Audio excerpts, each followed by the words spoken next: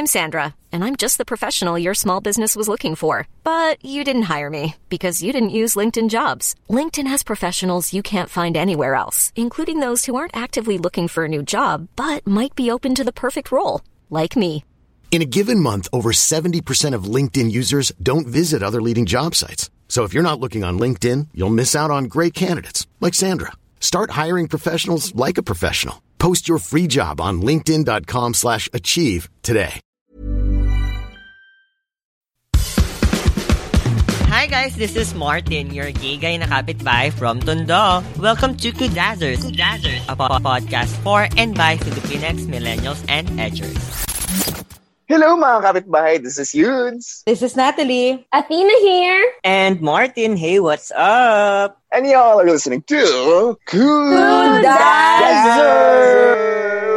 Uy, medyo sabay-sabay. Oo nga, medyo nagsabay doon. Nag-adjust ako. Ay, talaga? Anyway mga kapitbahay, I don't know kung marinig ninyo, pero para may mga phantom voices kanina sa Kudazzers, or ako lang ba yung nakarinig nun? Wala. Wala. Ikaw lang yun, sis. Matakot ka na. Ano ba yan? Sabi ko, dapat lahat tayo sabay-sabay para may yung mga kapitbahay, may anek yun. So, una-una, ipapakilala namin ang dalawa sa mga magiging very important people for this whole season. Kasi as you all know, right now si Ate Iris ay busy chasing new opportunities for work. Natuloy na siya ang pagiging OFW nurse niya. Charot! So yung kwarto niya ngayon ay walang nakatira. At kailangan na ng Kudazzers. Vacant. Open for rent. At kailangan namin may magbabayad doon. Wanted lady bed spacer. At kailangan namin may magbabayad doon kasi hindi nyo ginagamit mga kapitbahay yung Kudazzpay Maya. So ayan, nag-ano kami, kumuha kami ngayon ng mga boarders. So, we want everyone to please give a big round of applause for Ina and Dolly! Yay! Yes naman! Hi! Daming energy.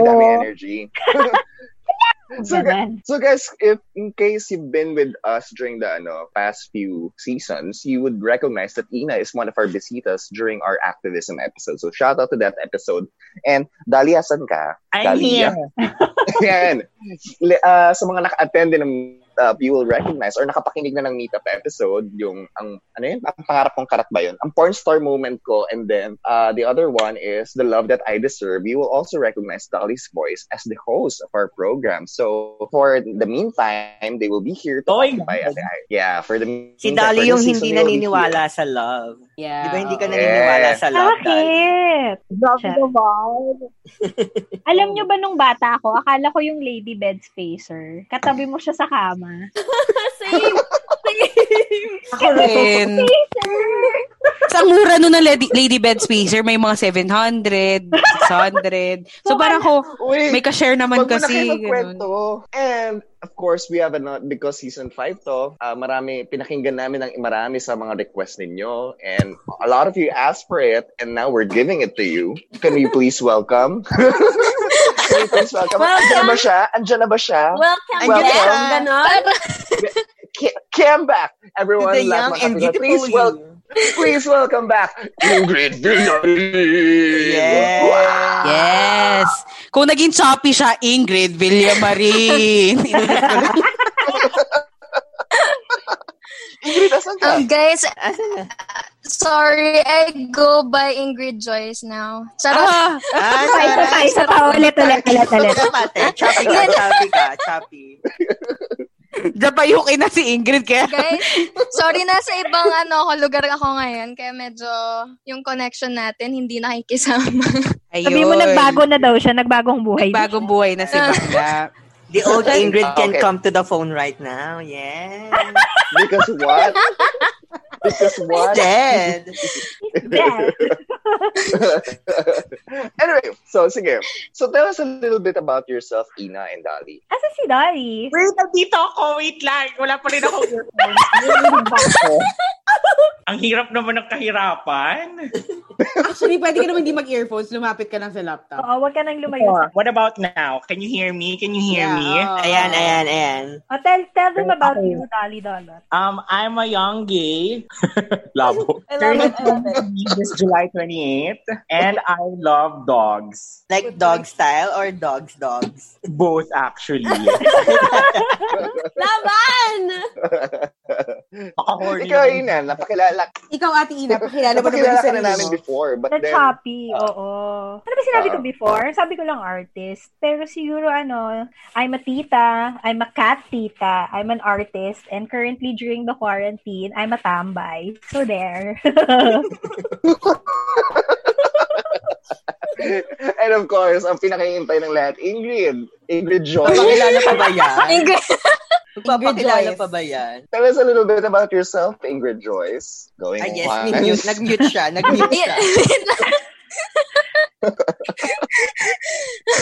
Ano? Anyway, eto na.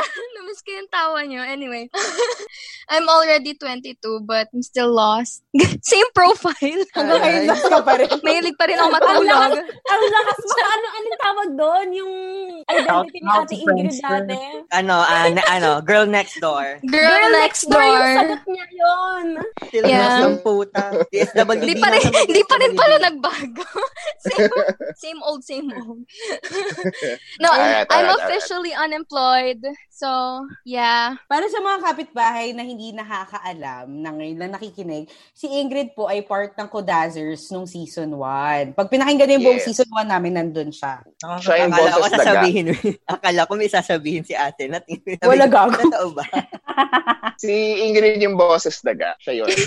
So anyway, yung nakakairitang tawa. So for today, we're going to talk about something. We've been talking about going back to basics, diba? Or going back to our roots. And one of the things that hindi alam siguro ng maraming kapitbahay is a lot of us nanggaling din sa province. Well, si Nacre may province, si Athena may province, si Martin lang yata. And wala akong province. Wala. Yun nga, si Martin walang province. Si Martin, Tondo Province. Tondo Province. Iba ang doon. Iba ang buhay dito sa Tondo. And then nagtatanim kami ng bala dito. Bakit? Putang ina ka na. And then Ina and Dolly, they also came from the province, or at least they have a province experience growing up or during their formative years. Tama, di ba, Dolly? You came from? I came from Sorsogon. Sorsogon sa Bicol region, di ba? Yes, tapos Bicol. Ikaw, Ina, ano yung province experience mo? I'm from Iloilo. But then yours is a unique story, di ba? That we'll get to later. Yes. Then Ingrid, ikaw ba meron? Meron. Yes! Davao. I'm from Davao. Bisaya. Bisaya. So for the first time, malakas yung yung what do you call this? Malakas yung province energy dito ngayon sa Kodazers recording studio. And I think it would be nice for us to be able to discuss the dynamics of growing up in the province and how is it different, because we've noticed sa Kodazers that dumadami na rin yung mga kapitbahay natin from the province, which is amazing, by the way. May mga nagtitweet. Saan yung may nagtweet sa yung Mindoro electrical plant? Kodazers, pakisabi naman. Yeah, recently, diba? So we've decided to do this episode for you guys. So for all the province peeps out here, dito sa grupo na to, what was it like for you when you moved from the province going to Manila? To study or to work? Nung umalis ako ng Tondo, hindi, charot. Actually, I think I remember, Natalie, di ba sabi mo, very unique din yung story mo kasi nung lumaki ka sa, tama ba? Sa Marikina. Suburbs naman. O, nasa gitna si Natalie. Sige, Dali, let's start with you. With me? So you grew up sa, di ba, sa Sorsogon. How was it growing up in Sorsogon? And then, paano nag-change yung mga bagay-bagay sa'yo when you went to Manila? Well, sa simula kasi Sorsogon ako from year zero. Ano ba to? Until grade 6. And then pag high school ko, lumipat ako ng province. Nagcamarines Sur ako kasi I studied there. Oh. So, yeah, may dalawang provinces akong pinagdaanan. So, ano bang point ko doon? Hindi na din siya sure. Kasi, oh my God, I'm drunk. Sabi ko, anyway. Dali san sa Sorsogon yung malapit sa Mayon, parang ganon. Gago malayo yun, sis. Wala din yung Mayon. Ay, Mayon. Mayon, di ba? Legazpi yun, di ba? Yeah. Sa amin Akala ko dun Sorsogon kasi, di ba? O at least naslaro sa ating taga-Tondo, Anil. Kailan ka dali lumipat ng Manila? College lang? College lang ako lumipat ng Maynila. So, ayun. Ano bang feeling? Anong ulit tanong mo, Yudes? Anong feeling? How was the experience? How was the experience moving from the province, living the province all your life, na suddenly you're in Manila? Well, hindi naman siya biglaan eh. So, kumbaga gradual kasi siyang shift. Kasi when I was younger, bumibisita na talaga kami sa Maynila. Alam mo yun, yung middle class affinity sa pagpunta sa Maynila tuwing Christmas. Yeah. Kasi, well, ganun yung system na kabuhayan ko. So parang slowly, nung bata ako, it was happening. So when I transitioned na fully in a way nung college, hindi there's some kind of shock kasi na-amaze ako sa tipong pananamit ng mga tao. Surface level pa lang to Tapos hindi naman siya ganun ka shocking kasi hindi ako binigla ng aking circumstance. So, yeah, the experience, yon majorly, well, one significant experience na shift I was afraid of commuting. Feeling ko yon. Oh my God, totoo. Yan din yung unang fear ko. Yun nga, di ba? Parang kasi sa probinsya, either hinahatid ako, ang arte po tagin kasi may nagdadalik sa akin eh. Uli ka iha naman pala.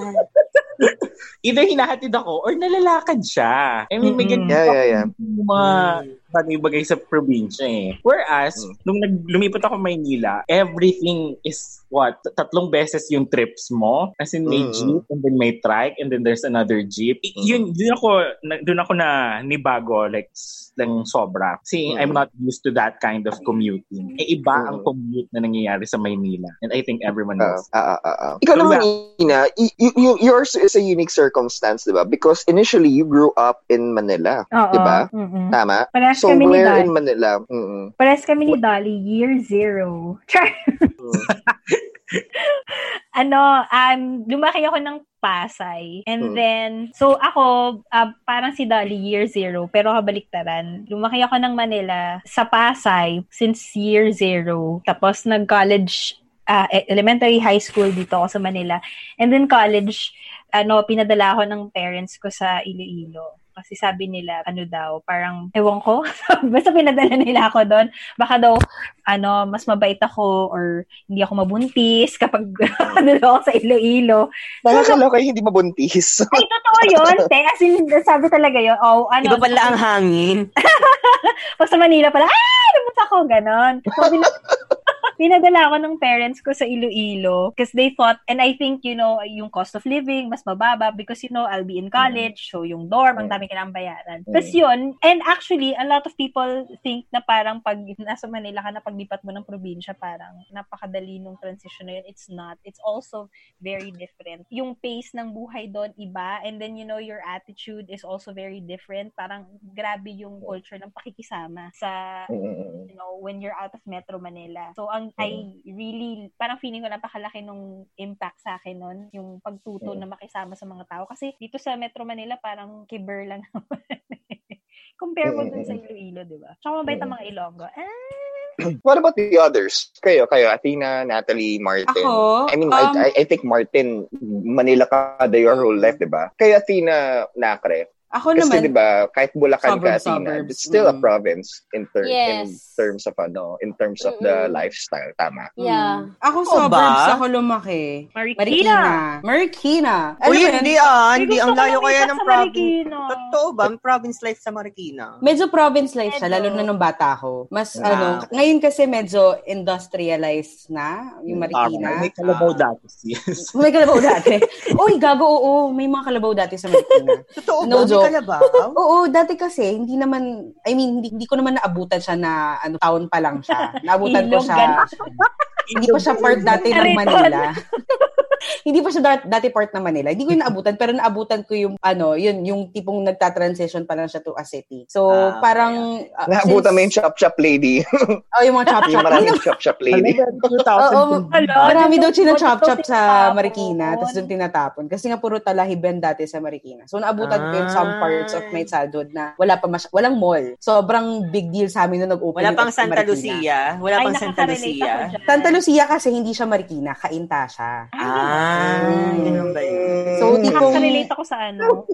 Diba? So, parang yung transition, medyo mahirap din kasi rin ako nun, hatid sundo. Tapos, maaga nagko-close yung mga bagay-bagay. Pa lang, 7 o'clock pa lang, close na. Lahat kami nasa bahay na. Tapos, nung pagdating ko ng college, yun na yung tipong na-culture shock talaga ako. Kasi, alam mo yun, sasakay ka ng pedicab, yung na kuliglig. Tapos, pagdadaan kayo sa mga, medyo mahihirap na lugar na nagmumurahan yung mga tao ng 7 o'clock a.m. Grabe naman yung mahihirap na lugar. Di ba pwede sketchy na lugar? Sketch? Yung mahihirap na lugar. Grabe naman yun. Grabe, makapang-alipusta ka. I'm sorry naman if it came out. Yung tulad kong taga-Malibay. I'm sorry if it came out the wrong way. Pero anyway. Pero hindi, kasi hindi kasi ako sanay mag-commute. So, parang yung second day ng college, sinabi nung... Anong relate ng mahirap ng commute sa mahirap na lugar? Sandali, I'm getting there, Martin. I'm getting there. So, parang second day ng college, sinabihan ako mag-commute. So, parang ako hindi talaga ako marunong mag-commute at all. So, tinuro sa akin yung LRT. Kasi ang way na papunta doon sa building ng college namin, mag-LRT ka, tapos sasakay ka ng pedicab o kaya ng kuliglig. Tapos, doon ka ibababa. May dadaanan nga doon na medyo sketchy na lugar. So, nagulat ako na may mga nagmumura na, tangina mo, yung utang mo 10 piso. Yung mga ganun-ganun. Parang, hala. Grabe, 10 piso na lang minunga pa. Oo, sobrang tandang-tanda ko yung moment na yun. Kasi sabi, sobrang na-culture shock ako. Sabi ko, shit, ganito pala sa Maynila.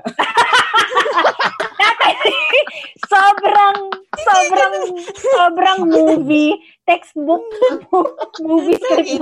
Ganito pala sa Oo, nakarinig ka lang nangaaway sa 7 a.m. sa iisang kalsada. Oo, kasi ang ingay. Tapos stop yung pedicab namin para singilin yung 10 piso na utang. So, parang ako, alam mo yun, yung parang feeling ko, hala, hold up na ba kami? Yung yakap ko sa bag ko. Umaga doon. Tapos yun, hindi rin ako sanay. Lalo na nag-dorm ako. Kasi hindi talaga ako sanay. Kasi, alam mo yun, ikaw gagawa ng lahat ng bagay. Ikaw yung bibili ng pagkain. Ikaw yung maglalaba. So, first time ko rin siya gawin lahat. And dahil bukas lahat ng 12 o'clock midnight hanggang madaling araw, sobrang nanibago ako doon. So, yun. Okay. Ikaw, Athena, yung Bulacan experience. Okay, yung akin naman kasi, meron akong parang welcoming kineso sa Maynila. Kasi before ako mag-college, nabudol-budol ako. Oo, nabudol ka nga. Na-hypnotize siya, oo. Wala, may tumawag sa phone dito, tapos ako lang mag-isa sa bahay. Ulitin mo talaga yung buong kwento. Ilang beses mo na naulit. Hindi naman. Ito ko lang na, ayun, basta may tumawag, tapos nanghingi ng parang pera, ganon. Tapos sabi na aksidente daw yung nanay ko, nakabangga daw. So, kailangan ko daw siya i-bail. So, anong nangyari? Napaluwas ako. Yun yung very big step sa akin kasi mag-isa akong lumuwas. High school ka dyan, no? High school siya nun. Opo. At hindi lang ako lumuwas sa Maynila. Lumuwas ako papuntang monumento.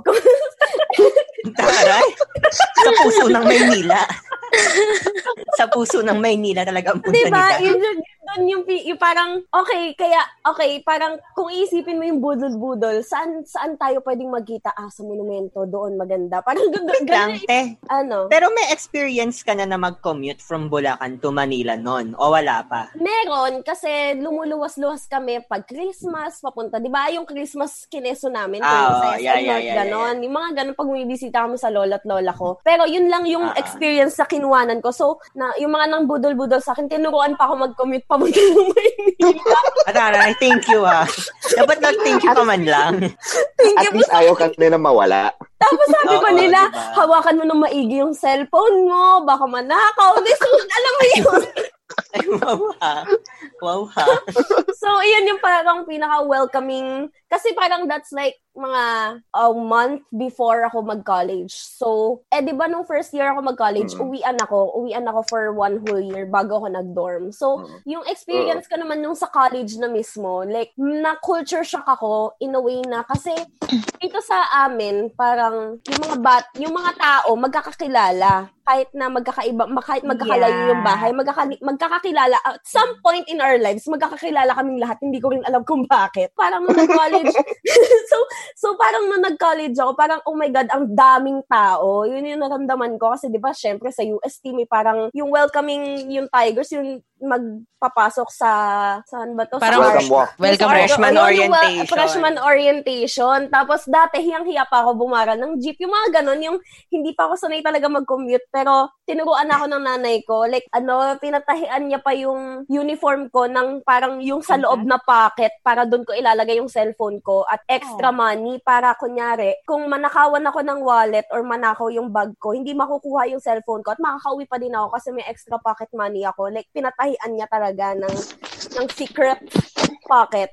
So, tapos dati nahihiya pa akong pumara sa jeep. So, dati, nung welcome walk namin sa UST, may pumara sa harapan ng UST. So, ako sabi ko, sige, sasabay na lang ako sa kung sino yung papara kasi nahihiya ako pumara.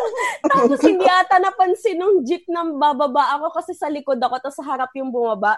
Tapos, umandar siya, tapos nakalagkad ako ng jeep kasi Welcome to Manila! Welcome to Manila! Hindi, girl, sabi mo, pumara ka, sumabay ka, pero yung sabi mo, para po. Ganon yung Manila na parang, ganun. Yung hiyang-hiya na para. Tapos, parang yan yung pinaka, sa akin, yung hindi ko kilala lahat ng tao. Tapos, parang ang daming tao sa isang school. Kasi usually, yung school namin, parang mga around 300 lang yung tao. Parang, nung nag-welcome mo kami, ang dami-dami. Tapos, sabi ko, oh my God, ang ganda naman ng campus namin. May parang gymnasium na parang Araneta Coliseum.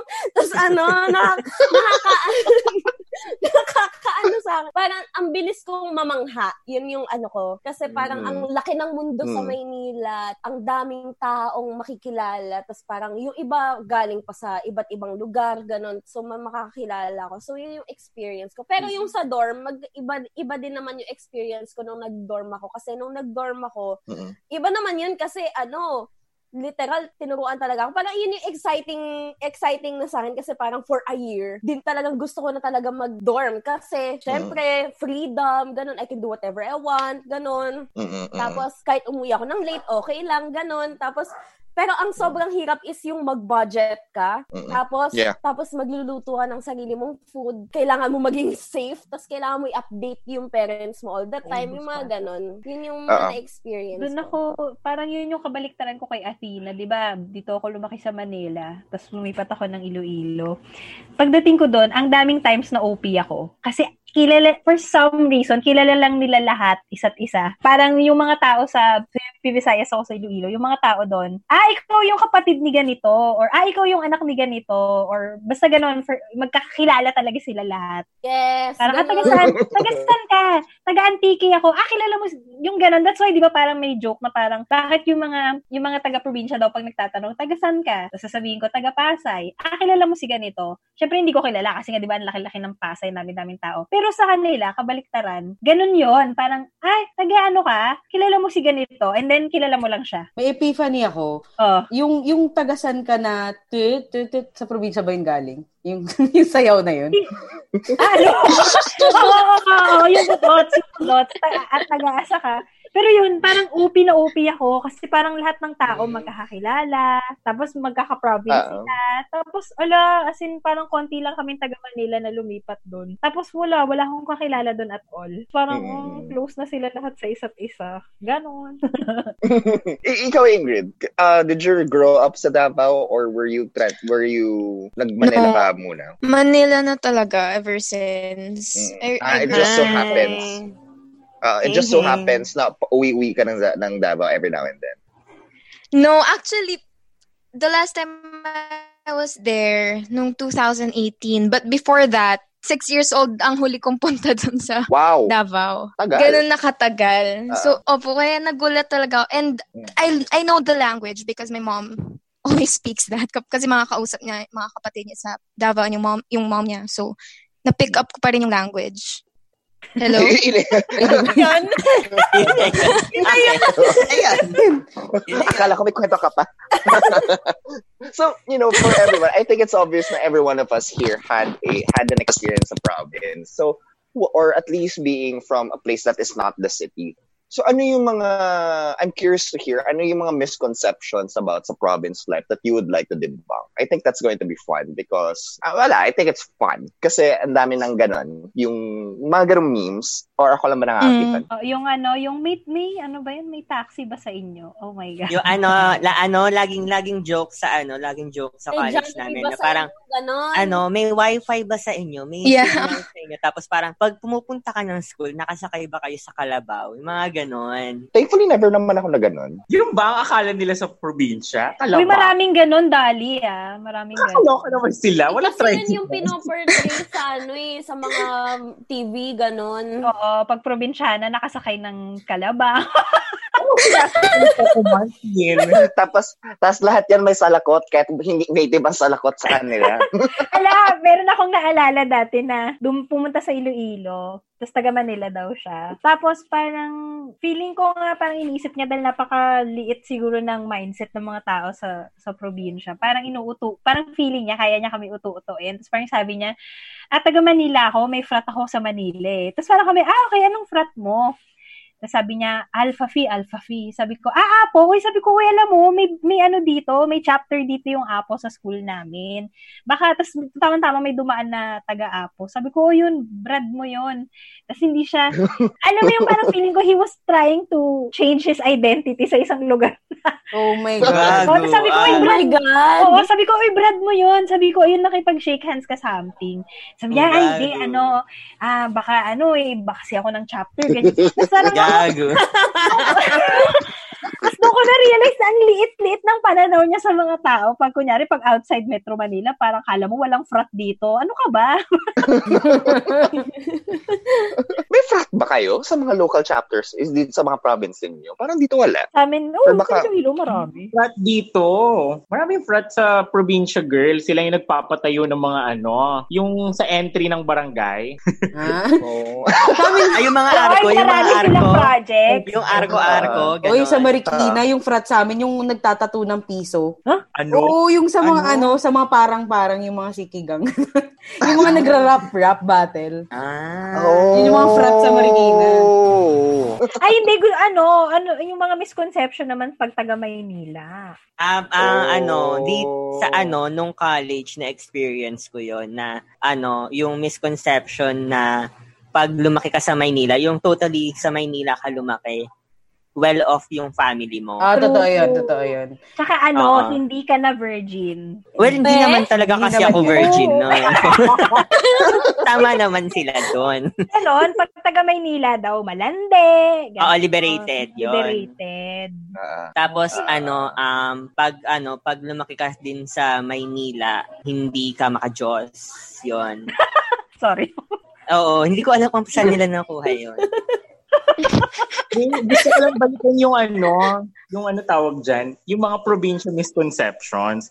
Go. Ang laki ng probinsya may mga regional misconceptions tayong tinatawag Like for example, kapag sa region ng Bicol, mga ducks daw yung mga lalaki. Ay, diba? Ngayon ko lang narinig yan. Tell me more. Tell me more, Dali. Tell me more. Ay, totoo ba? Pero alam nyo. Actually, Dali, nakaka-relate ko dyan. Ay, nakaka-relate? Hindi. Akala ko ba Miss Virgin ka dati? Ingrid? Hindi, tinatukoy ko yung misconception na yun kasi ganun din sa Davao. Tsaka sa Cotabato. May sinasabi yan ng nanay ko sa akin. Nakita mo? Hindi ko. Hindi. Sorry. Yung interested talaga si Ate Nakre. Oo. Nakita mo?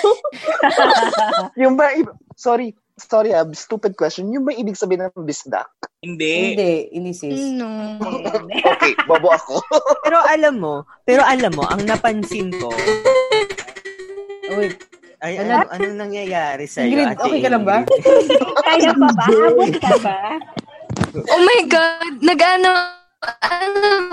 Nasa ibang dimension na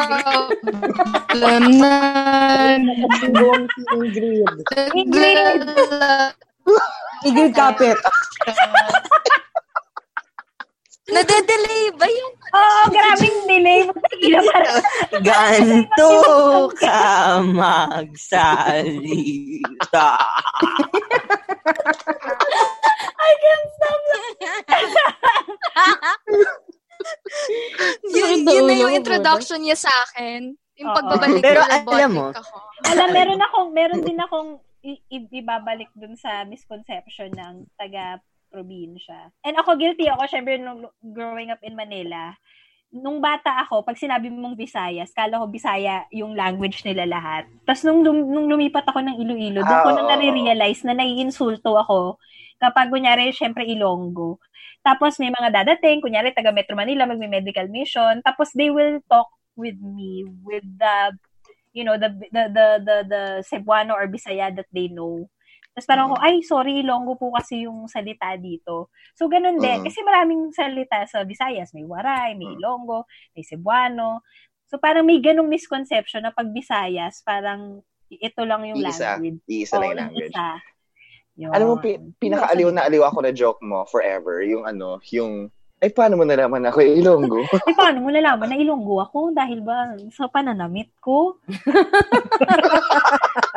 Dahil ba sa paraan na maglakad ako? Hindi ko naman pinahalata sa'yo na Ilonggo ako. Pero popular joke yan sa Iloilo.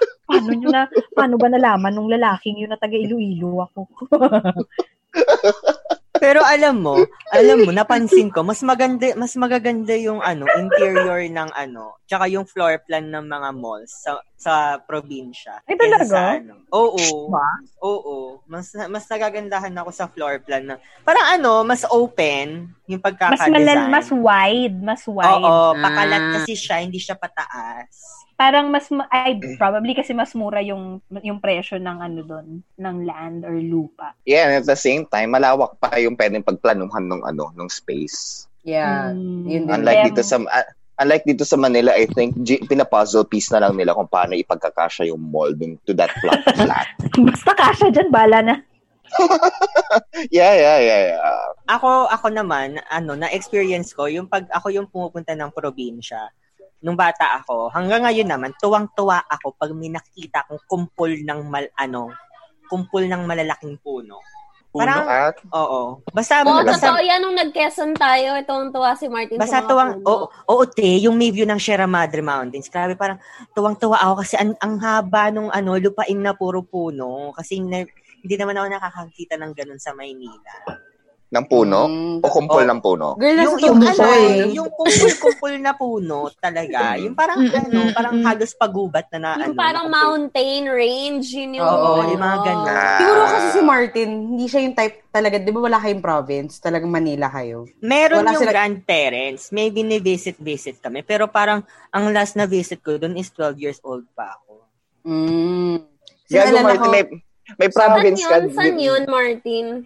Sa Bawan, Batangas. Pero yung 12 years old ako, yun yung first and last.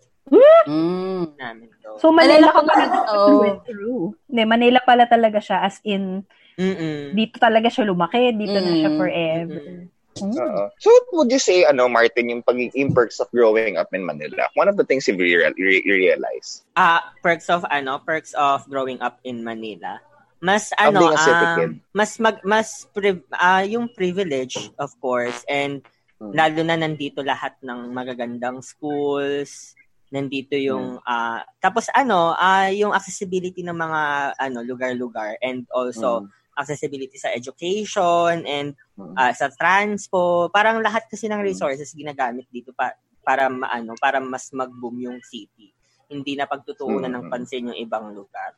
So yun yung isa sa mga perks. And also pagdating sa media, yung news, laging for better or worse, yeah. Laging nakafocus sa Maynila. So parang mas aware ka sa surroundings mo pag nandito ka sa city. Nabigla din ako sa mga taga-probinsya na yung parang nag-KFC kami sa isang baryo. Tapos parang nagutom ulit kami, lumipat kami ng McDo sa isang baryo. Akala ko wala nang kakilala yung mga kaibigan ko doon na dinala ko sa probinsya na. Bigla silang may sisisi na, uy, dito ka pala. Parang, paano sila nagkakilala? Parang 30-minute drive yung ginawa namin para makapunta doon. Kasi nga, lahat ng tao. Oo nga, for some reason point, talaga. Diba? Dito sa Tondo, dito sa Tondo, lumipat lang ako ng 2 kanto, wala na akong kakilala. Kaya nga di ba sabi nila, mas mahirap mga liwa pag nasa probinsya ka.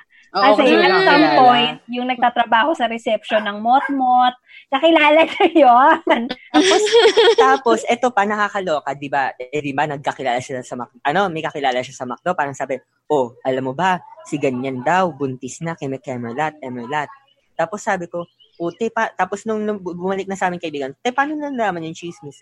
Siyempre, kilala yun, kakalat yung issue na yun. Sabi ko, taga saan ba yun? Doon pa sa mga 3 baryo pa. Sabi ko, paano kumalat yun? 3 baryo. Sabi ko, mabuti sana kung magkakapit-bahay sila. Tapos yun daw, mabilis daw talaga kumalat. And sa yung balita sa probinsya, kahit malayo-layo. Actually. Na-amaze ako doon, Like what you're hearing?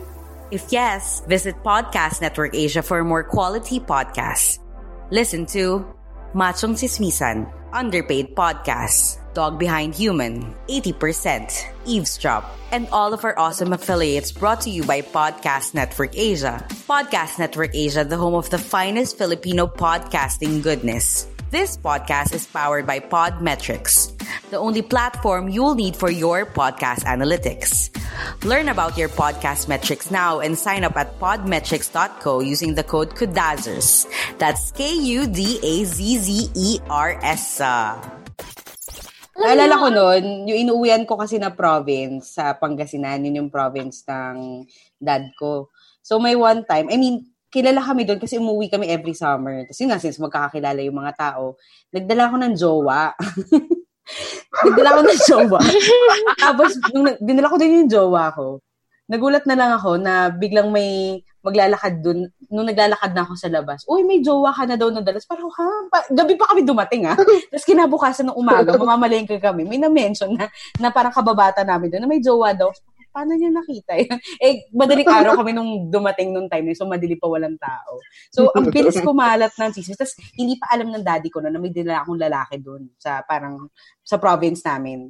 Tapos, after noon, bigla na lang akong tinext ng daddy ko. Sabi niya, nagdala ka daw ng lalaki dyan. Parang, oh my God. Nalaman niya. One of my genuine fears nung bumisita si Naklet tsaka si Ingrid dito sa Zambales doon, akala ko noon may pupunta sa bahay namin para pagsabihan ako kasi feeling ko nasabi nila na sabi nila yung pangalan ng pamilya namin doon sa manang na inaway nila. May inaway sila? Oo, may inaway sila. Naklet, di ba Ingrid, meron kayong inaway noon? So, yung suot kasi noon ni Ingrid, putragis, kita yung bra niya sa likod, di ba? Tapos nakatube siya ng nude. Tapos naglalakad kami sa may simbahan. Hindi ko maalala. Naglalakad kami sa simbahan. Tapos may nag-reprimand sa aming matanda. Sabi niya, are you from here? In English pa kami. Sabi ko, no. Yeah. Sabi niya, I figured. Sabi niya, parang tinatanong ko kaninang family daw kami kasi sobrang disrespectful daw na nakapekpek nakatube siya ng nude. Grabe naman. Sa simbahan. Tapos, tinanong niya pa kung religious ako. Kung Christian ako. She even asked na kailangan ko daw magsimba ng mas marami. Tapos tinatanong kung anong pamilya. Tapos parang kami, pamilya Garcia po. Garcia, I know them. Pero grabe, pinahamak niyo yung pamilya niyo. May makapangyarihan naman yung pamilya nila Yudes dun Dapat sinabi mo Estrada. Para para power yung Estrada, no? Oo, di ba? Oh my God, na ganyan din ako sa Zambales. Yan ba yung trip natin? Yan yun. Takihan natin tong trip na to. Go. Kasi yung Zambales, feeling ko kasi may something sa Zambales na parang feeling ko getaway siya ng mga taga Maynila. Yeah. Because it's close. It's close to Manila. Yun nga So parang nandun kami, nakatopless lang ako na naglalakad. Tapos pinagalitan din ako ng mga manang. Ewan ko kung anong treatment nila sa lalaki. Pero sabi lang nila na parang nakakabastos daw yung ganun-ganyan. Wala naman kaming simbahan na dinaanan, ganyan-ganyan. Parang respeto na lang doon sa mga dumadaan. Parang yung ibang lalaki naman din na may malalaking tiyan, nakahubad. Feeling ko ang hinahanap nila doon yung utility. Kasi yung mga nakahubad na naandun, may ginagawa, like nagpapalit ng tires or something. Ako naglalakad lang ako literally. Kasi mainit and masarap mag-tan. At the same time, nasa beach tayo noon. Yun nga. Alam mo yun? Nasa, parang isang kanto na lang, beach naman na. So parang bakit pa nagka-call out yung mga manang na to? Alam mo, dapat sila yung fallout. Ang init-init, nakasamping sila. Sila yung nakadaster na mahahaba. Charot. Pero in fairness, ang napansin ko rin, ng difference sa province at sa Manila, ang layo ng prices ng mga bagay-bagay, no? Day, ang mura, day. 75 isang kaha ng Yossi. Day. Yun talaga naalala. Sabi ko sana gulay baboy. Isda. Totoo, kahit apartment, parang 7,000 buong bahay na. True. Oh my God! Di ba? Parang ganun. Oo, dito sa Metro Manila, 7,000, parang isang kwarto lang yun. Isang kwarto, tapos yung pinagtagpitagping kahoy pa. Ganun. Tsaka pag sa province ka, pag sinabing walking distance, bye girl! Hindi siya walking distance. Parang nasa kabilang baryo ka na, ganun. Paano naging walking distance yun? Yung sa mga taga-Marikina din. Mga taga-Marikina din, ganun. Walking distance lang, tapos parang bundok na ata yung inaakyat na. Hindi ko naman kayo dinala sa ganun. Lagi tayo nagta-tricycle, Hindi, yung kaibigan namin na taga-Marikina din. Kasi sa amin kasi lahat, one tricycle away. Yun naman yung pinagkaiba sa hindi, tricycle distance, hindi walking distance. Pero yun nga, minsan kasi, mas okay din na maglakad. Pero to me, isa yun sa pinakamagandang aspect sa sa what they call this, sa province, is yung pricing ng tricycle is fair. Yeah. Hindi. Sa amin, depende pag maganda ka o hindi. Grabe naman yung discrimination. Oo, kasi grabe. Sabihan, parang pag mahal singil sa'yo, alam mo na. Yung parang isang araw, nagdamit ako ng maganda, maigsi yung short. Alam mo yun? Sabi niya, sige, sa'yo, 30 na lang ganda. Tapos, nung kinabukasan, nung umalis ulit ako, 40 na. Kasi hindi ako nakashoot sa pants na, ay, nako, nakakaloka. So, pag umabot actually, ako, I cannot speak for all I cannot speak for the provinces in general kasi nakapunta lang talaga ako sa Davao City. And yun pa yun, city na siya. To be honest, halos wala siyang pinagkaiba na sa Manila. Although mas maayos, yun yung ma-observe ko, mas maayos yung urban planning sa Davao. And yun nga, I can agree dun sa economic prices niya. Mas mura talaga. Tapos, yung kay Athena, nakaka-relate din ako dun. Malamang gago, maganda kayo. Hindi, I mean, nagpapalga ako dun eh. Kasi ako siningil ako ng mahal eh. Pagkano single sa'yo, Ingrid, Bente? No, what I mean, hindi po. I mean, what I mean is, nakakalungkot in a way na may, may ganong mindset pa rin yung mga tao. May white supremacy mindset sila, to be honest. Alam mo kung nasa Pangasinan ka, tas sinabi mong wala kang pera, tas yung distance from Marikina to Pasay, isasakay ka nila kahit libre. Actually po, nung sinasabi sa akin ni mama dati, nung bata pa, sabi niya sa akin, alam mo, pag doon ka sa probinsya, pupurihin ka ng mga tao doon kasi ang puti-puti mo. May ganong way of thinking na na-instill sa akin nung dati pa. Pero nung pumunta na ako sa Davao, totoo pa rin siya until now, even in these modern times, that you can really observe. Oo. May weird story din ako about that. I remember dati, bago pa nauso yung K-drama or K-pop, naglangoy kami sa beach. Hindi ko na i-mention yung province. Naglangoy kami sa beach kasama meron kaming Korean exchange student, dinala namin. Tapos nag-beach kami. Grabe, pinagkaguluhan talaga siya. Kasi sobrang puti niya. As in, pinagkaguluhan siya ng mga tao. As in, parang gusto makipag-picture sa kanya, gusto makipagkilala sa kanya. Kasi sobrang puti niya. So, parang may ganun eh. Sa north area ba yan, ate? North side? Hindi. Pero parang feeling ko kasi sa Metro Manila, parang pag ginawa mo yun, pag pinagkaguluhan niya yung babaeng maputi, parang nakakahiya. Pero dahil kasi feeling ko dahil yung mga tao sa province, parang lahat tayo dito magkakaibigan. As in, ina-approach lang nila yung Korean friend namin na parang, hey, you're beautiful. Hey, can I take your picture? As in, grabe. As in, ang dami niyang naging friends that day. Oh my God, ganyan din yung yung parang may nag-transfer sa amin, parang 'di ba high school, tapos may nag-transfer sa amin from basta nagsa-Star Magic siya, tapos sobrang ganda niya kasi, well, friend ko na siya ngayon, tapos pinagkaguluhan siya talaga nung parang first day, uy, may bagong pasok. Ganun yung narinig ko nung parang, uy, may bagong student na maganda, tapos taga-Star Magic daw, sikat daw, ganun. Tapos as in, biglang talk of the town siya, tapos ang dami niya talagang friends doon. Tapos later on, naging fake friend niya. Hoy, may gusto ko i-debunk sa inyo. Ano yung i-debunk na yan? Totoo bang may mga magical beings sa Siquijor? Di ba dati daw yung Siquijor nawawala pa nga sa mapa ng Pilipinas? Uy! Powerful naman. Ay, oo. Powerful lang Siquijor. Ayoko na sa Pilipinas. Yung parang parang makahanap mo lang daw siya pag worthy ka. Parang ganun. Putang ina naman. Sorry naman. Sorry, I'm not worthy. I don't think that's Siquijor, but I think that's a city, or that's a city place near Siquijor. Kasi I saw a documentary niyan sa Eyewitness eh. I think sa Eyewitness ko napanood. Yung nawawala, pag hindi mo nakita, unworthy ka. Grabe naman yun. Hindi, yun yung alam ko yun, yung yung city na yun, sinasabi nila na parang ibang dimension siya. Alam ko yun. Finiture siya parang sa Jessica Sowan. Nakapunta ka doon, makaalam ko yun yan ah. Alam mo yun, nakapunta ka doon. Sinasabi nga nila na parang yung city daw yun nga, parang makakapunta ka lang doon pag worthy ka, gano'n. Tapos minsan daw may mga parang strange stories, pero hindi siya sa Siquijor eh. Re-research ko. Go, talk lang kayo. Yan, source go. Tapos what if magkakasama kayong barkado? Friending na mo, I see an island from afar. Tapos ikaw lang hindi nakakita. Hindi ka maganda.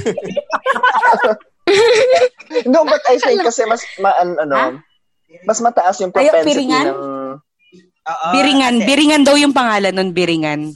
Biringan City. Yeah. Wala daw siya sa mapa. Tapos parang may mga ilan na nagtitestify na malapit doon, na nakakapunta daw sila doon. Tapos sobrang ganda daw talaga. Parang tignan natin kung dazzers worthy sila. Oh my God. Tapos pag hindi ka nakaapak doon, sorry girl. Yung pag yung... Biringan is a mythical city. Invisible, sa may Samar. That's the beauty of being in the province, because I think in the city, alam mo yun, dahil ang bilis ng pace in the city, and at the same time, syempre, pinutol na yung natural wildlife doon. Well, because it's a city, concrete na everywhere. May naalala ako na parang one of the... Yung mga matatanda sa amin, parang sinasabi nila na before, even naman sa Manila, andyan pa rin naman yung mga spirits daw. It just so happened they were uprooted from their, from their natural habitat. Uy, sa Tondo din naman, magical din naman sa Tondo, malalaman mo pag hindi ka worthy, pag binaril ka, boom, hindi ka worthy. Tangina mo, Martin, mabaril ka dyan. Hindi, pero sa amin, may mga tik-tik-tik-tik pa rin na issue sa Tondo. Talaga? Tamin ganun din, dati tikbalang, yung may nakuha daw na bata doon sa tas may... yung may mga pa-video pa. Dati yung sa harapan ng bahay namin, may tiyanak daw, ganun. Kasi abandonadong bahay, ganun. Actually, strong part. Enjoy nun. Yun yung pinaka-enjoy ko sa province. Yung hindi ka naubusan ng mga ganyang kwento. What were you saying, Ingrid? Sorry.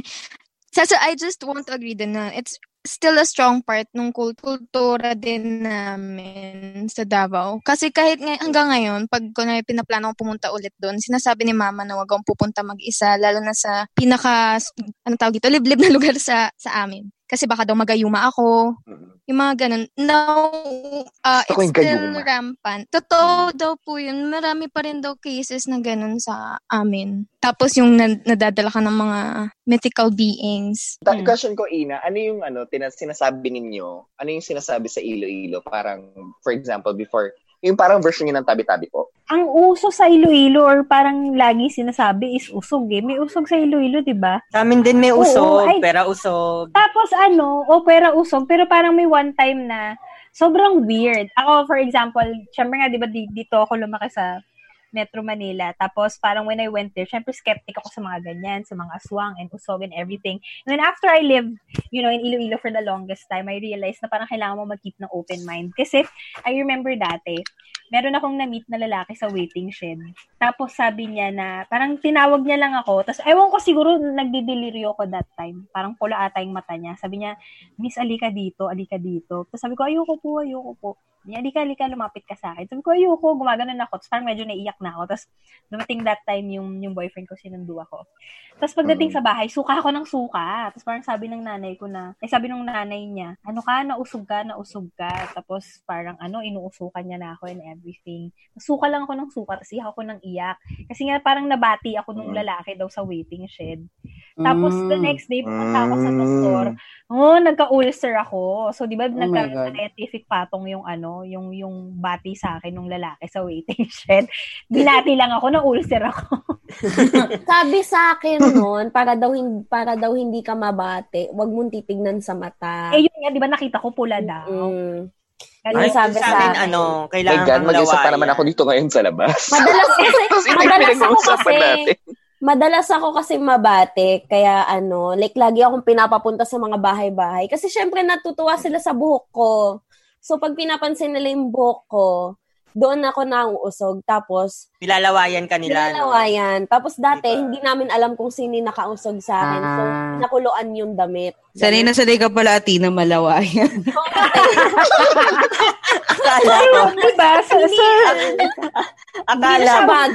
Akala ko, nung hindi nila alam kung sino nakausog sa'yo, pinalawayan ka sa tigi-tigi siya dun sa Bulacan. Sino? Lawayan niyo yung anak ko. May tanong ako, Ate Ina and Dolly. Saan kayo pinaka nahirapan mag-adjust? Like, for Dolly sa Manila, for Ate Ina sa probinsya. Like, yung tipong umabot pa kayo sa point na parang gusto nyo na lang umuwi kasi nahihirapan kayo, ganun. I mean, ano yung factor na, na doon kayo pinaka nahirapan mag-adjust? Hindi, actually sa akin, walang ganun. Kasi nung lumipat ako ng Iloilo, syempre at first na culture shock ako. Pero eventually, parang nagustuhan ko siya and I got to know the people. Yung nahirapan lang ako, sobrang nahihiya ako dati hanggang ngayon. Parang hindi ko, yun naman yung akin, parang hindi ko alam, parang when I'm in Manila, parang trato na sa akin ng mga tao, taga Iloilo na ako. When I'm in Iloilo, yung trato na sa akin ng mga tao, taga Manila na ako.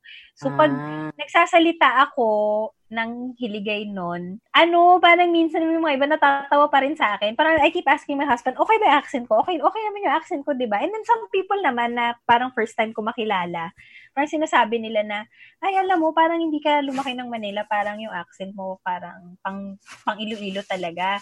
Pero may mga iba na siguro dahil kilala nila ako before as nagtatagalog, pag nag-Ilonggo ako, pinagtatawanan talaga nila ako. So, parang, ano ba kayo? I'm trying my best. Tapos parang yung naging turning point kasi sa akin yan, I remember from first year to third year college, nagtatagalog lang talaga ako, pero naiintindihan ko na yung Hiligaynon. Tapos nung fourth year ako, for a subject, kailangan talaga mag-Hiligaynon na kami. Tapos parang yun yung first time na nagsalita ako in Hiligaynon. Tapos grabe talaga, parang hindi sila forgiving sa ganon. Pag kunyari na-transplant ka sa ibang lugar outside Metro Manila, I realized na parang, syempre, they take pride in their language and hindi talaga sila forgiving. Parang, if you try to speak their language, parang, ginaganon ka nila. Tapos parang, syempre, tinutukso ka lang nila, pero grabe yung pressure. So parang, doon ako medyo nahirapan na parang, tanggapin niyo po ako, tagal ko nang nakatira dito. Parang gano'n. To the point na syempre, nag-asawa nga ako ng Ilonggo, diba? Tapos parang kahit siya everyday tinatanong ko, okay naman yung accent ko, diba? Okay naman siya, diba? So, okay naman. Pero parang nahihiya pa rin ako minsan. Wala naman ako necessarily nahirapan to the point na gusto ko nang umuwi. Parang nagustuhan ko lalo yung hirap kasi masaya mahirapan. BDSM naman pala. I think what's the hardest is yung travel.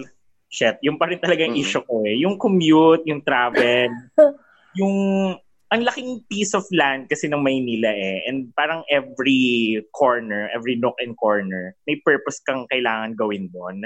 Kasi you're looking for a job, may alam mo yun, may pupuntahan ka somewhere and you have to access some kind of place before going to your end place.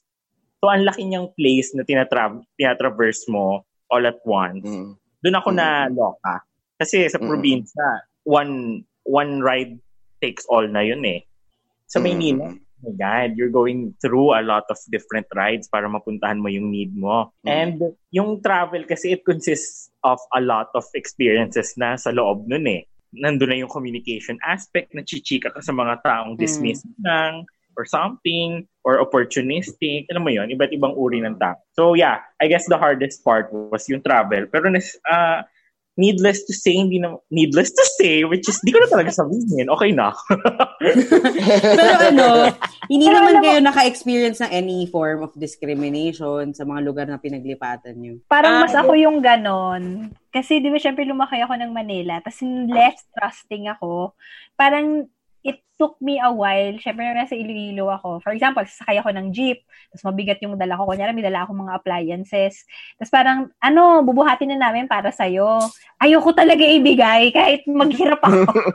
Kahit gumapang ako na may dala ako ng mga appliances, hindi talaga ako magpapatulong. Kabado ako dati kasi parang yung mga ibang jeep sa Iloilo, they will really go out of their way para ihatid ka kung saan ka talaga ibababa. Kunyari, as in literally sa harap ng bahay na pupuntahan mo. Parang, kunyari, kunyari parang dadaan siya ng main road. Tapos saan ka bababa? Dito po sa bahay, sa gantong street. Ihahatid ka talaga ng jeep all the way there.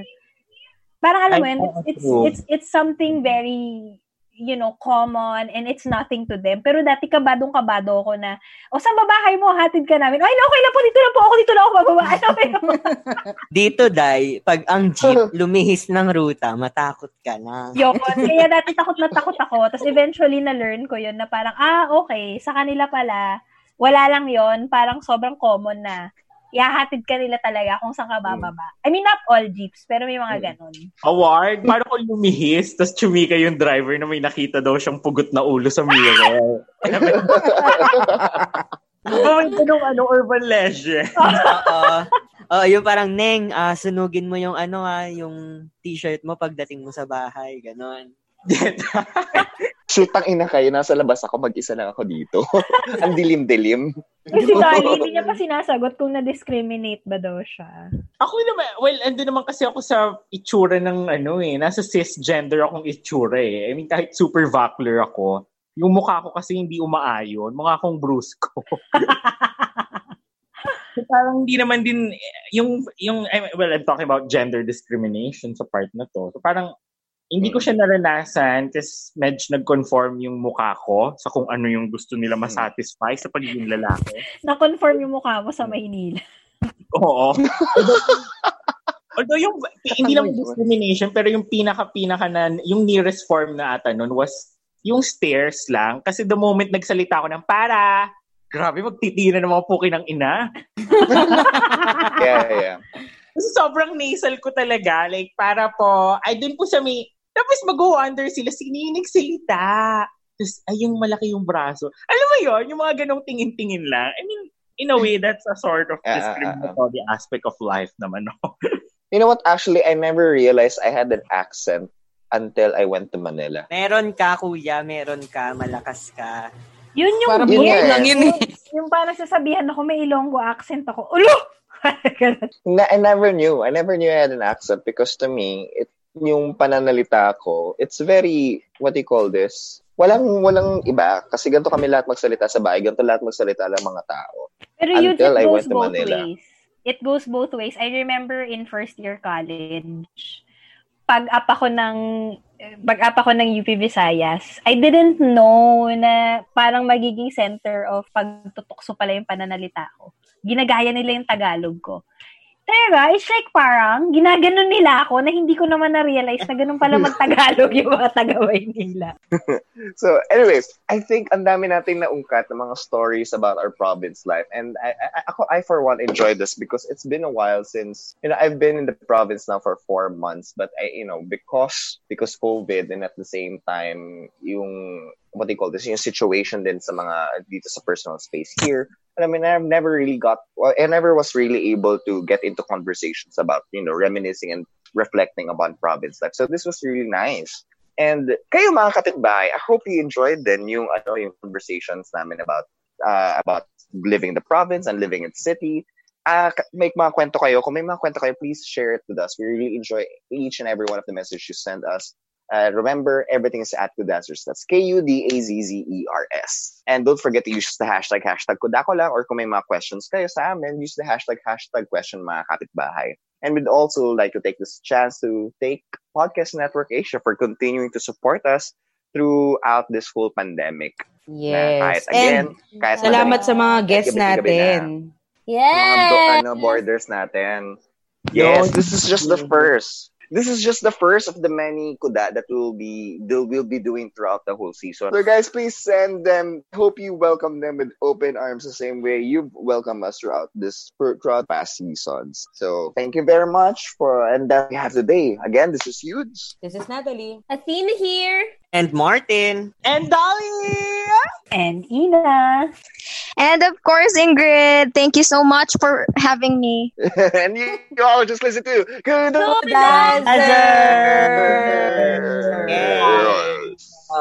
Hey. Mga kapitbahay, libre magtanong. Just tweet with the hashtag question mga kapitbahay or slide into our DMs and we'll try our best to get back to you.